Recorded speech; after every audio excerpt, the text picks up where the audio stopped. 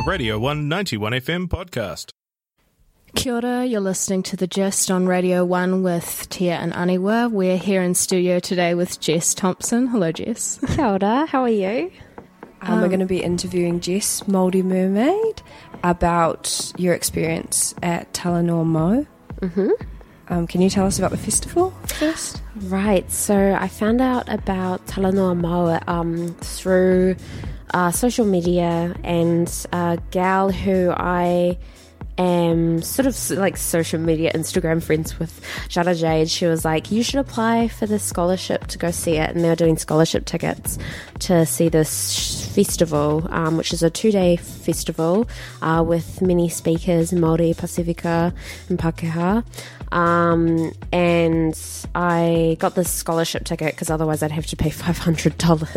It was a $500 fee, and went up to Wellington to see this amazing array of artists and activists and workers speak at Te Papa Museum. The way it was promoted was very much like it's a Talanoa Mau, it's an indigenous sort of structure, and they're advertising like to indigenous people. So that was the gist of it. So there was quite a big expectation on the festival that sort of wasn't connecting to the reality. No, I would say we got there and we were really excited, and for some reason we were just sort of under this impression that they were gonna deliver on that they were going to stay true to the energy of the promotion, which is saying that they're going to have an open discussion. It's going to be really even and equal, and basically what a Talanoa Mau is like this gathering of people for a diverse and challenging dialogue, and it would be a give and take situation, back and forth at least, and we would have opportunities to share and be really comfortable in ourselves. And a lot of Māori and Pasifika people showed up for this, assuming that it would be handled in an indigenous fashion, I suppose. And we showed up and the structure was just really off, eh? And what part of it made you and I guess those around you feel uncomfortable? It's sort of it was over the 2 days. These little things were happening, where like say you show up and it's obvious it's in the museum, so that's a bit of a funny feeling anyway. And then you sort of find each other. You're like, oh, I know you from Instagram, or you're this artist, blah, blah, blah. And it's majority like you're finding your Māori ihoa, like friends, and, gathering in a little safety group. And like we went into the pohere, and there was it was beautiful at first, but then they had this guy from USA stand up during the pohere, give us this big lecture about climate change, and it was really weird. And then after that, throughout the day, little things like they'd forget karakia, or they'd be too late with the karakia, so people would get angry. And the structure of the event in general, the scheduling of it was very hasty, and it just didn't feel like a safe space. It didn't feel like we were going in there to have a fair and even dialogue and discussion with each other.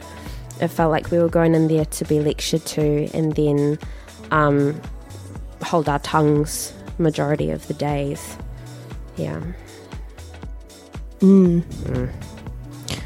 So would you say, what do you think your role was in the discourse in their minds? Because it sounds like it was sort of almost a tokenistic role. It all felt tokenistic once the respect for protocol was sort of dropped with, this pohuri being a little bit a bit funny, and then not doing karakia, and then at points people would bring up their discomfort, like in question time, and it wouldn't be acknowledged properly. At that point we were feeling like we'd been tricked into another sort of unsafe situation, which I think is very common in these events. I felt like we can create our own safe spaces, but that really only goes so far when you've got this huge festival that you assume is going to be this wonderful place where you can be your truest self and engage with other Indigenous people, and have a fair discussion with each other. But then finding out that it's the complete opposite, and you have to sort of hold yourself and shrink yourself a bit to not cause any tension. I felt like we'd been tracked, and it was very I think the way that the name was tokenistic, Talanoa Mau, and they're not actually having this open space. It was just the setting as well. I think it's important to look at the way that an area is designed, and we were in a lecture theatre in a museum. They didn't have to have it there, and the way that it's structured, so that we've got lectures and then like a short amount of time for questions after like 5 people speak. It was all kind of muddled, and it didn't feel right, That's really it is a colonial setup. It's not like when you're on the marae and everyone's in a room where they're having a whakawhanaungatanga and everyone speaks, and until that conversation is over, it doesn't finish. It should have been on the marae. It should have been on a marae. It should have had an openness, like us all in a giant circle, or at least gathered in groups that changed as you walked around, so that we could have those discussions together on an equal playing field. I think they really didn't. I don't know, it felt rushed maybe, and it was catering to a very elitist idea of what this should be. Yeah. It was at Te Papa Museum. Yeah. How do you think that's significant? Because I'm sort of familiar with Te Papa. My dad's a European doing Māori sculpture, so I've got an awkward life. But anyway, I'm familiar with Te Papa. Yeah. What are your thoughts on the museum itself? Te Papa's weird, eh? It's because I was lucky enough at this point to travel up and visit the archives, and they've got some amazing Māori looking after our taonga down there, but it's still real sad, and I think the workers see it too, is that it's left in the dark and it's hidden and it's in these drawers. And the history of Te Papa in general, the history of museums in general, there's a lot of darkness there. There's a lot of trauma. I think that being in Te Papa for this event, having so many young Māori and Pasifika people there who have been affected by colonisation, we all are, even if they didn't immediately know that was an unsettling aspect, they would have felt it in their wairua. Like, even if you can't quite pinpoint, if anyone was uncomfortable there, like, that's an aspect to their discomfort that I think is totally relevant, because museums, the history of museums and how they take to sort of display a dying race, like that was why all of our taonga were being collected, and why Goldie and Linda painted our tipunas, because they believed that they were capturing a dying race. And to have that shadow you in this big dark room, you're not going to feel well. You're not going to feel like you're on an equal playing field. No, because when I go into Te Papa and I see all this, history of my own that's kind of encased in these glass, showcased spaces, it's like your identity is under a microscope in a sense. So for that to be the space in which they're facilitating the discourse, it's creepy. weird symbolism. Yeah, it's creepy, right? One of my friends they went to the UK and they were in a museum and they found a big Pounamu piece that was their it belonged to their hapu. Wow. Yeah. And they were so whakama and they didn't have their own knowledge and they just started crying because that Pounamu belonged in their area to their people. Yeah, and it's not where it's supposed to be. It's gross and very unsettling, and it makes you feel like you're a bit of historical, artifact. You're a piece that's supposed to be in there, or maybe something's wrong with you that you are here, because that's in a museum. So why the heck are you here? Because isn't that supposed to be from the past? You're a relic yourself. Like this. That's interesting. I know. It's just it's got. I think that even if you're aware of it or not, it's going to affect you. And it's not. I don't think museums are safe spaces. I think they're interesting. I think that you have to really protect yourself and karakia and everything before you go in.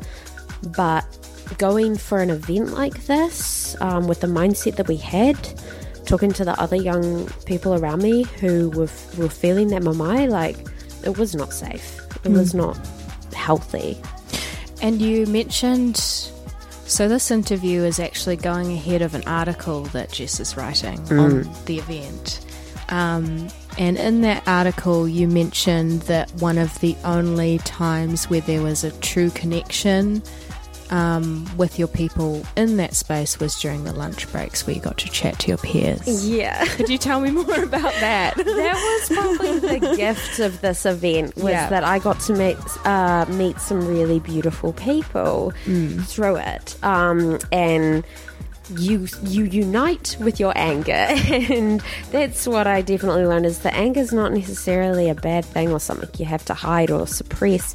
When it's this kind of situation, it brings you together with some people, and that's, some people might think that's quite negative, but I think that a really huge positive thing came out of that, because I established some relationships and we got to share our mamae instead of feel isolated by it and feel like we were the only people uncomfortable. And we would hear little comments from Pākehā people around us being like, why are you so upset? Or I don't understand, like, what's the, either they didn't understand or it went right over their heads and they were like, this is just so beautiful, it's so lovely and authentic. And I just there was a lot that needed to be discussed, and we were lucky enough to have lunchtime to discuss it.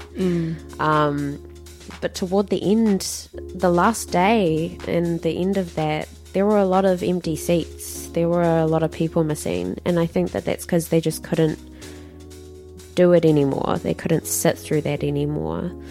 But the real talanoa mau for me was lunchtime and gathering with these primarily wahine Māori who were feeling it, and we had to talk about it. We had to get it off our chests before we went back in for another sit in silence and wait your turn to the end. And even then, you didn't really want to speak your mind because you felt like you were being ungrateful. Like, I felt I was ungrateful for being so angry. I felt like I would rock the boat. I didn't want to upset anyone. You don't want to offend anyone. And that's what it all felt like, hey? You're just holding your tongue the whole time.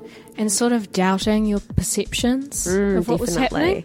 Oh my God, yes. Doubting your feelings and your heartbreak with it. I think it was really tricky because a lot of people were standing up and being like, this was wonderful and beautiful and I'm so grateful to be here. And I am grateful that I got to go. I was very grateful to be there, but I was really questioning what right I had to be upset and to be confused by it. Or was I way off? Was I completely off with feeling weird here? But what helped calm that were the other people who were feeling it too. And there was some strong feelings there. But yeah, it was weird. I think it's evident that a lot hasn't changed and that we're still made as Māori people to be grateful for how much it's changed and to deal with. It's so You're always, aggravating. you have to like bend yourself over to sort of like, you know, if you even, I don't know, you're just always checking yourself for being angry because it's too angry, or you're just another, you know, you're being too angry, you're upsetting, you know, white fragility, basically. It's upsetting. You know, it doesn't really upset Māori. It upsets a lot of Pākehā when we're angry, which is weird. I wonder why. It's interesting that, hey? Like in the lunch breaks, you know, you and your friends got together and were like, rah, rah, rah, rah, but then you go in and you have to kind of put on a different face. Yeah, you gotta be real quiet. And I was scared to ask a question. I was scared to ask a controversial question, dare I say. And it wasn't even controversial, the question I asked. I don't remember the exact wording, but it was just like asking how we can improve these situations so that we can feel safe. I was implying that we did not feel safe, and that made everyone, I think that made the speakers quite uncomfortable. Not all the speakers, but like the host and some of the people quite uncomfortable. And but it shouldn't be like that, you know? Aren't we always uncomfortable? We should be. We should be challenged. Yeah. And it was meant to be a difficult discussion that you work through, and I think it is a really te ao Pākehā way of avoiding conflict and avoiding. On the pai, it could lead to death. Yeah, actually. Because the truth would come out. That's it. And they just... it's baffled me because in the brochure they had all these quotes about having difficult discussions, figuring out who we are as human beings by having these complex discussions, asking the hard questions. No one was asking hard questions. Some of the speakers were so incredible though, where they would actually, you know, bring it up. And you know, like Coco Solid, she was bringing it up, and all of these amazing like people, primarily wahine, were talking about it and spent most of their talks talking about the weirdness of this event rather than their own work, which I just found very interesting. Goodness. Oh, that's a point, eh? They need to listen to that. And that's there are the good things that came out of this. But it leads us to that bigger discussion of how are we going to improve our spaces? When are we going to, you know, work on our events so that they're not sort of tricking Indigenous people into showing up and then being put to the side again, or having our protocol and our tikanga disrespected. It takes more than just funneling money into it and having some elite people involved. Well, Māori people always have to sift through all the white views and search for a safe space outside of the main event. Yeah. Because it's always been the case, even the maraes, Māori people moving out to rural communities. Absolutely. It seems so far we can only function safely away. Yeah, which is like hard because most of us don't have the choice to go away for it. People got to pay their bills, and like my whakapapa, we had to move to the city because of the war and everything, and these horrible things in our history that displace us. Then we get stuck here and we can't find our safe spaces. That's the beauty of a lot of our young urban Māori, I suppose they're called, who are making those safe spaces with each other in unsafe, you know, areas such as the city. But God, like, how do we fix this? How do we get better if the people in power aren't actually paying attention or working on it or working with us? Yeah, because it seems to be that they're trying to present an image of equality and listening to the voices of Indigenous people, but it's sort of just in a very surface level way. Yeah. And they're marginalising the people that should be most involved in that conversation, which is Māori people. it's like it's all for show. It's all to make them look diverse, and they want their Māori engagement strategies for their big businesses, but they don't actually want to employ Māori. They don't want to put Māori in power. It keeps happening. It keeps showing up. We've got this Dame Whina Cooper movie coming that's in the works, and they've put a Pākehā man at the top of the freaking list. Like, why does this keep happening? Trust us with these situations. Trust us with, I know that Talanoa Mau was worked, what's the name, what's the word for it, organised by, and organised by Lemi Bonifacio, but the board behind him was not necessarily Māori and Pacifica, and Lemi, he's amazing, of course. He was really lovely. I hope it doesn't come across as an attack on any of the speakers or some of the organisers. It is an attack on this. I'm trying to attack the system and want to discuss the system that we're working in. Even though we think we're doing the most with these events, it's still not quite good enough, and we need to admit that. A lot of this systemic stuff too seems it's unseen because it's not quite clear from that brochure who is in the background organising this. They've put his name on the docket for a reason. Yeah. Brown endorsement. It's another form of brown endorsement where they put Māori people in very low levels of management and in the face. However, in the organisation team, it should have been a hui of kaumātua and rangatahi, Pacifica and Māori people who not only are Māori but have the knowledge and have the strength within their Māoritanga or their culture, so they can lead people like us who don't have enough strength in our, and who are whakamā in our Māoritanga, so we can go somewhere and learn from the elders like we used to. Absolutely. And it's aggravating. And that could be a way that us urban Māori, I like that phrase, could actually have a shot at finding our identity and feeling safe and navigating. Yeah, absolutely. Yeah. And having someone to look up to or to guide us and give us hope. Have obvious role models who are given, who are given trust and not being tokenized and not being used for their image as a, Māori or Pacifica person, actually being used for their person, for their qualities and their hard mahi and, the work that they've done, their credentials, and being spokespeople for their culture.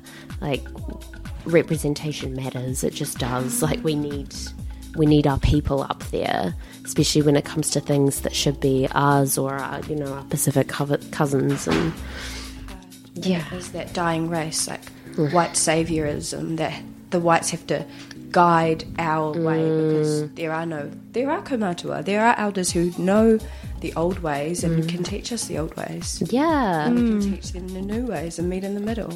But when you're stuck in this situation, in this system, in the city, like, how can you find these people? Where do you go? Like, I still don't know. I'm going to be asking that for a very long time. And it was so weird. Like, some of the speakers at this, Pat Sneddon, I think, he spent a lot of his time talking about being a good ally. And it was so ironic. Like, we had Pākehā speakers talking about this stuff, and you're up there instead of a Māori or Samoan speaker. You could have just turned this down. Like, I know it sucks because it's cool to have cool opportunities and do cool stuff, but sometimes you could just say no to a event or an opportunity because in your heart of hearts you know that a Māori person should be up there. Yeah. It felt like that kept happening. It feels like that keeps happening. This is just one example. You even mention that your first experience of hearing Taonga Pūoro was at the festival? That was my first experience, and it was done by a Pākehā man. I didn't know he was a Pākehā man until lunch when my new friend Anna, she's wonderful, by the way. On Instagram, she's Nope, thank you very much. And I just think so fantastic. But yeah, Anna McAllister, she was like, he's Pākehā. And two wahine got up and asked at the question time, they were like, questioning the safety of the event and when are we going to see Māori up there. They were really upset. They were visibly shaken, like on the verge of tears, asking really hard questions. And one of the wahine was like, yeah, if some people here, that would have been their first time listening to Taonga Pūoro, and he should have been Māori. And that just wasn't really acknowledged. The best that we got out of the response from the host was, we're not perfect, and that saying we're not perfect, that just pisses me off. It seemed like such a cop-out, eh? In the context of the festival, but also in general, I feel like in this climate at least, I feel like there's a lot of focus at the moment on how people can be good white allies. And honestly, a lot of the discussion seems to be almost centering white people's white people's identity as a good white ally. Yes! What is up with that? It's really strange. That's it, eh? It's just another way to center it. And if you really want to know, it's so simple. It's actually really simple. And the way that people play it up to be this huge, deep philosophical question that needs to take up more space and needs to take up more stage presence, or, whatever caption on my frickin' feed on Facebook or Instagram, people being perplexed by this. It's actually really easy. Like, just pass the mic, just take a step back. Like I said before, say no to some cool stuff that should be going to Māori. Say no to an opportunity that is for a Māori like toi mahi project, because that a Māori person should have that opportunity. Like it's so easy, and I know that's hard because like you want to do things, you want to have experiences, but recognize your privilege. Just literally take a step back. It's so easy. In white culture, their history is so vast. They have so many opportunities and so many different forms of art to look back on and reintegrate. Why steal from a culture that you don't even whakapapa to? Right. There's such a beautiful European, like Irish, Scottish, English culture, Dutch culture, Norwegian, beautiful art forms. There's so much there you can work with. There is so much there you can connect with. And it comes down to this really weird like state that we're in as a colonized country, where our Pākehā are feeling that identity crisis as well. They're feeling it hard, and I vibe it because like I'm Māori and Pākehā, and I'm like, well, this sucks because I'm related to this horrible person who came over and did this horrible thing. And you're trying to move past that. And I think the best thing that you can do is to sit with it, acknowledge it, and using your privilege for other people doesn't mean taking the front seat. It doesn't mean that you have to, you're not, it's so hard to articulate, but just don't try and be a savior, because we can do things for ourselves. Probably the most respectful thing you can do for Māori is trust us and trust that we can do the job. We're competent, we're strong, we've made it this far. We were never meant to, but against all odds we have, so chill out. We have survived. Yeah. We have survived. We, us three, like, we were born despite it all, like... And we live together. Isn't that crazy? Right? In a safe environment. And that's a great example of like living in the city away from your whenua and being able to create safe spaces with each other. And it's really hard to find. It took me ages to find you guys. It took me ages to find myself as a Māori wahine. And yeah, I mean, there's hope there. There is hope there. I mean, so often we are positioned to compete with each other as well, and to go, oh, you know, this Māori person is too white to be identifying with this issue. And honestly, I just think that we're really conditioned in New Zealand as, you know, as a bicultural New Zealand to have that survivor's guilt. Oh my God, yeah. And to not be able to speak about things that do affect us directly. Yeah. It's always going to be a case of, it's going to take a lifetime to unlearn that whole never feeling Māori enough, never feeling enough for your culture, your people, for yourself, or feeling worthy of your birthrights. And I just think it's so interesting how that all connects to, at this event, there's these people practicing taonga puro, and it's like Pākehā find it really easy to use our toi mahe and practice our art forms, whereas Māori feel like they can't even touch it. I feel like I can't even touch I feel like I can't even go to my marae. Like I could book a plane ticket and try and rock on up, but I can't, you know. There's a block in me that I gotta work through, and it's an endless journey, and it's oh God, there's so much to discuss there, where we're just not feeling worthy, and then we come against each other, or we're pitted against each other, and there's this challenging of each other in a really unhealthy way. And that definitely needs to stop. Māori against Māori needs to stop. Absolutely. And it is an act of rebellion almost that we're even sitting in this room together having this discussion. Right? And being artists together. And even our flat, there's 6 of us. 4 of us are Māori. Right. Oh my God. Crazy. Dream Really flat, cool. in my opinion. It's like 4 of us are Māori, 1 Scottish, like Scottish European. Like, I think it's cute. It's a cute flat. And it's a dream, like, to be living like this. Like, that is all I could have ever hoped for. But it takes a while to get there, eh? If you're not, you know, like growing up, especially in Dunedin, my access to my culture was very limited. And I was exposed to like Pākehā principles and pop culture, and there was just a huge lack of Māori tikanga in my life. So it takes a long time to get there, and then to find people in the same waka, or just people who want to learn with you or exist with you as Māori. And before you guys, and before, you know, doing work as Māori Mermaid, I was just feeling very alone, and like I didn't have a right, or it was just another world that I would never be allowed into because I wasn't enough, or I wasn't Māori enough. It's so nice to be able to start unlearning that, at least.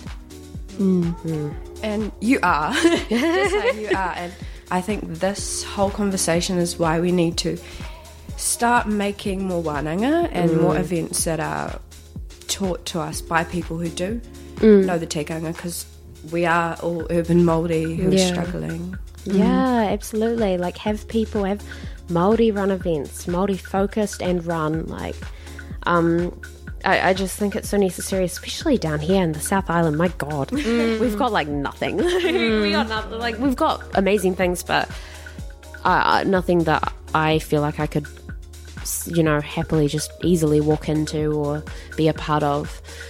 We need more, I think. We could always use more, even if we've got a bit, you know. Yeah.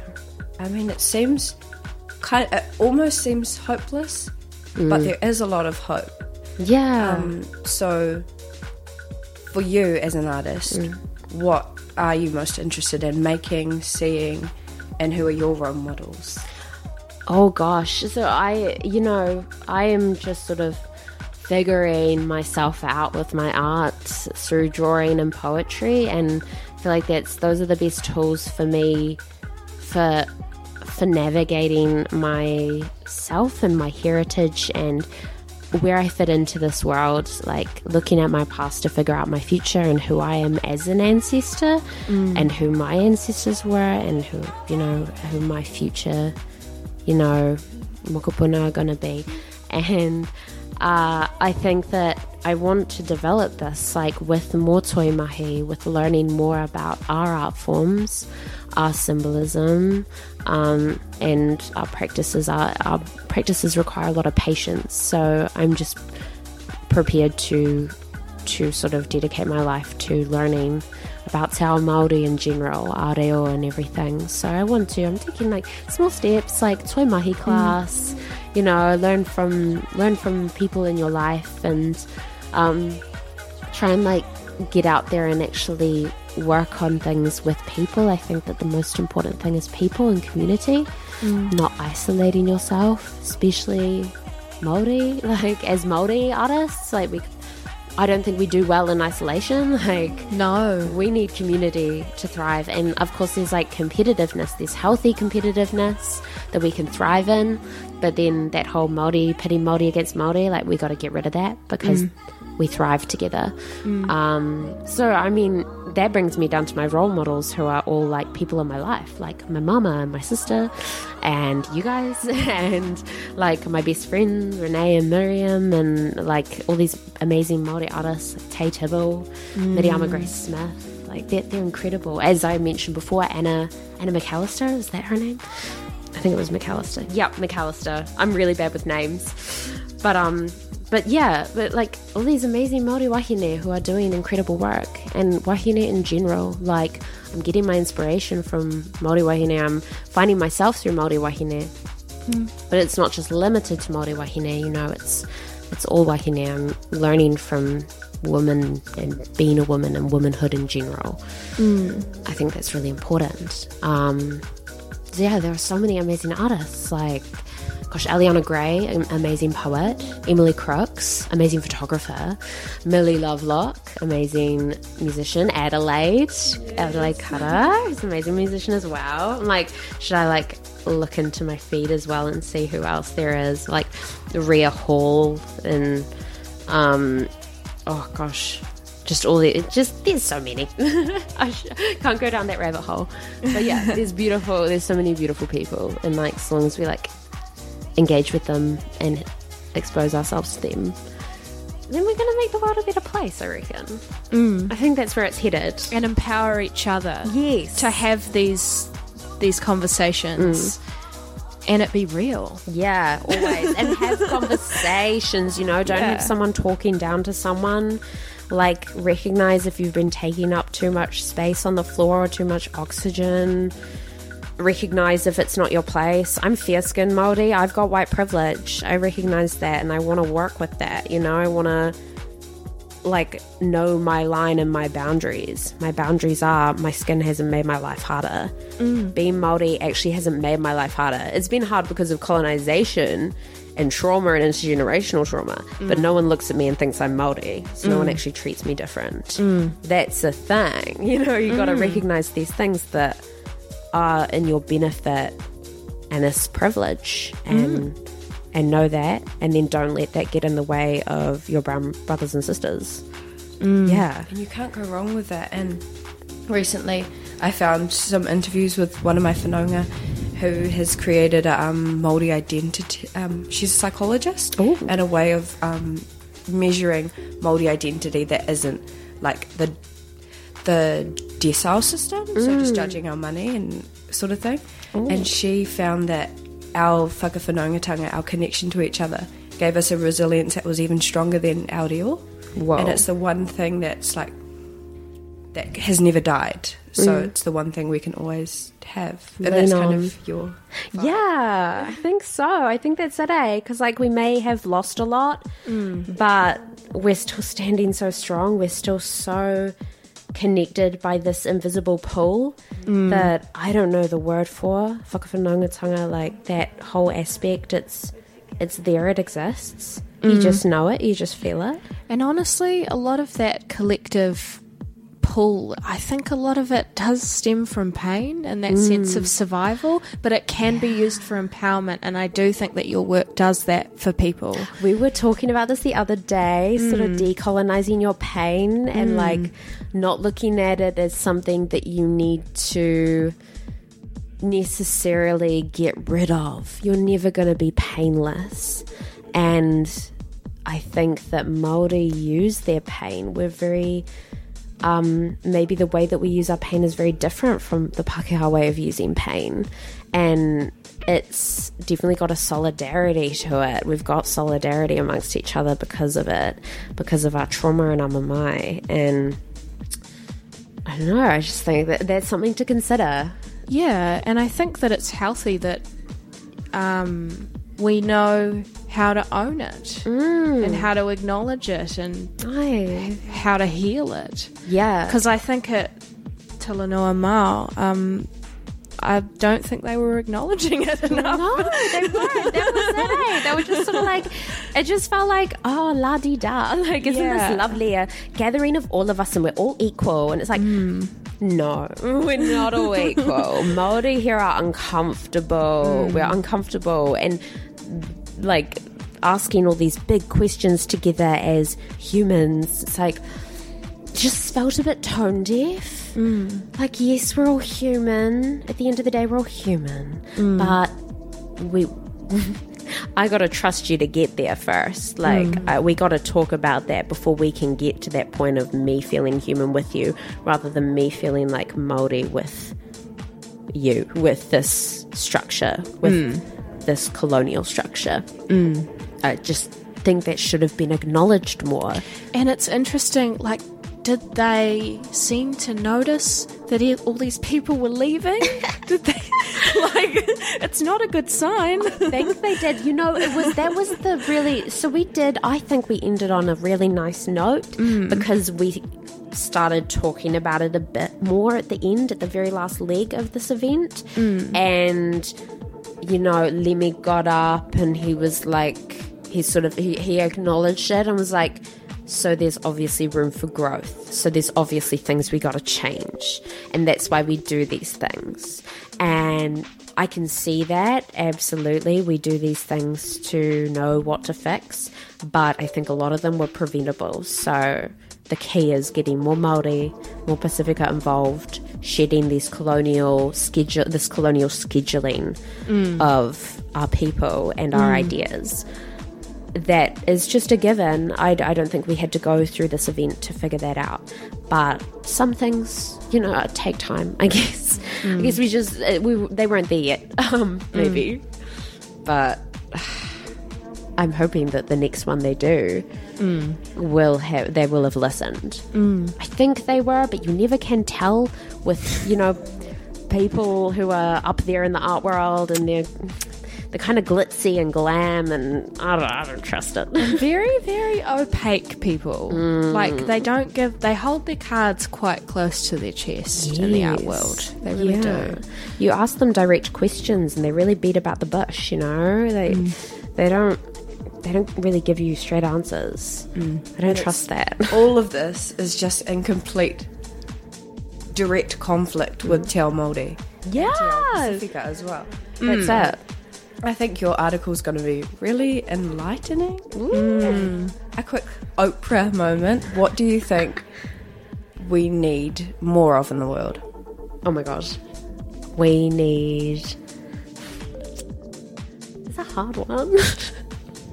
We need more... Oh, it's gonna sound lame. Come on. Like, we probably do need more. We need more araha. We need more awhi. We need to awhi each other. And not get so, you know, prickly when we get called out for things. You know, treat yourself like a child. You're learning. It's okay to get things wrong. Just don't freaking do it again. just listen to each other and awhi each other and send out your love no matter what. What's left is love. Like, what's left is araha. That's like literally all that's left. It sounds so cheesy, but that's the tea, that's the tahi, that's the truth. Yeah. Cool. I think we have to wrap up soon. Jess, thank you so much for coming in. This has been a really kind of emotional but really cool discussion. Yeah, there's so many ideas there that I feel like I haven't touched on, but we'll get there. Like in our lives, we'll get there. So, and we'll keep talking as well. Oh my god, yeah. Yeah, we have to. We live together. Lots more time for more podcasts and discussions, and your article's going to be amazing. Thank you. I hope so. Thank you so much for having me.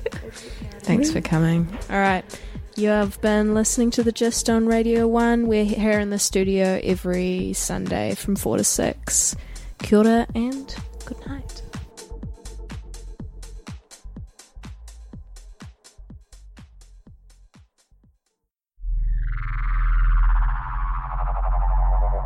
This was a Radio 1 91 FM podcast. You can find more at r1.co.nz or wherever quality content is found.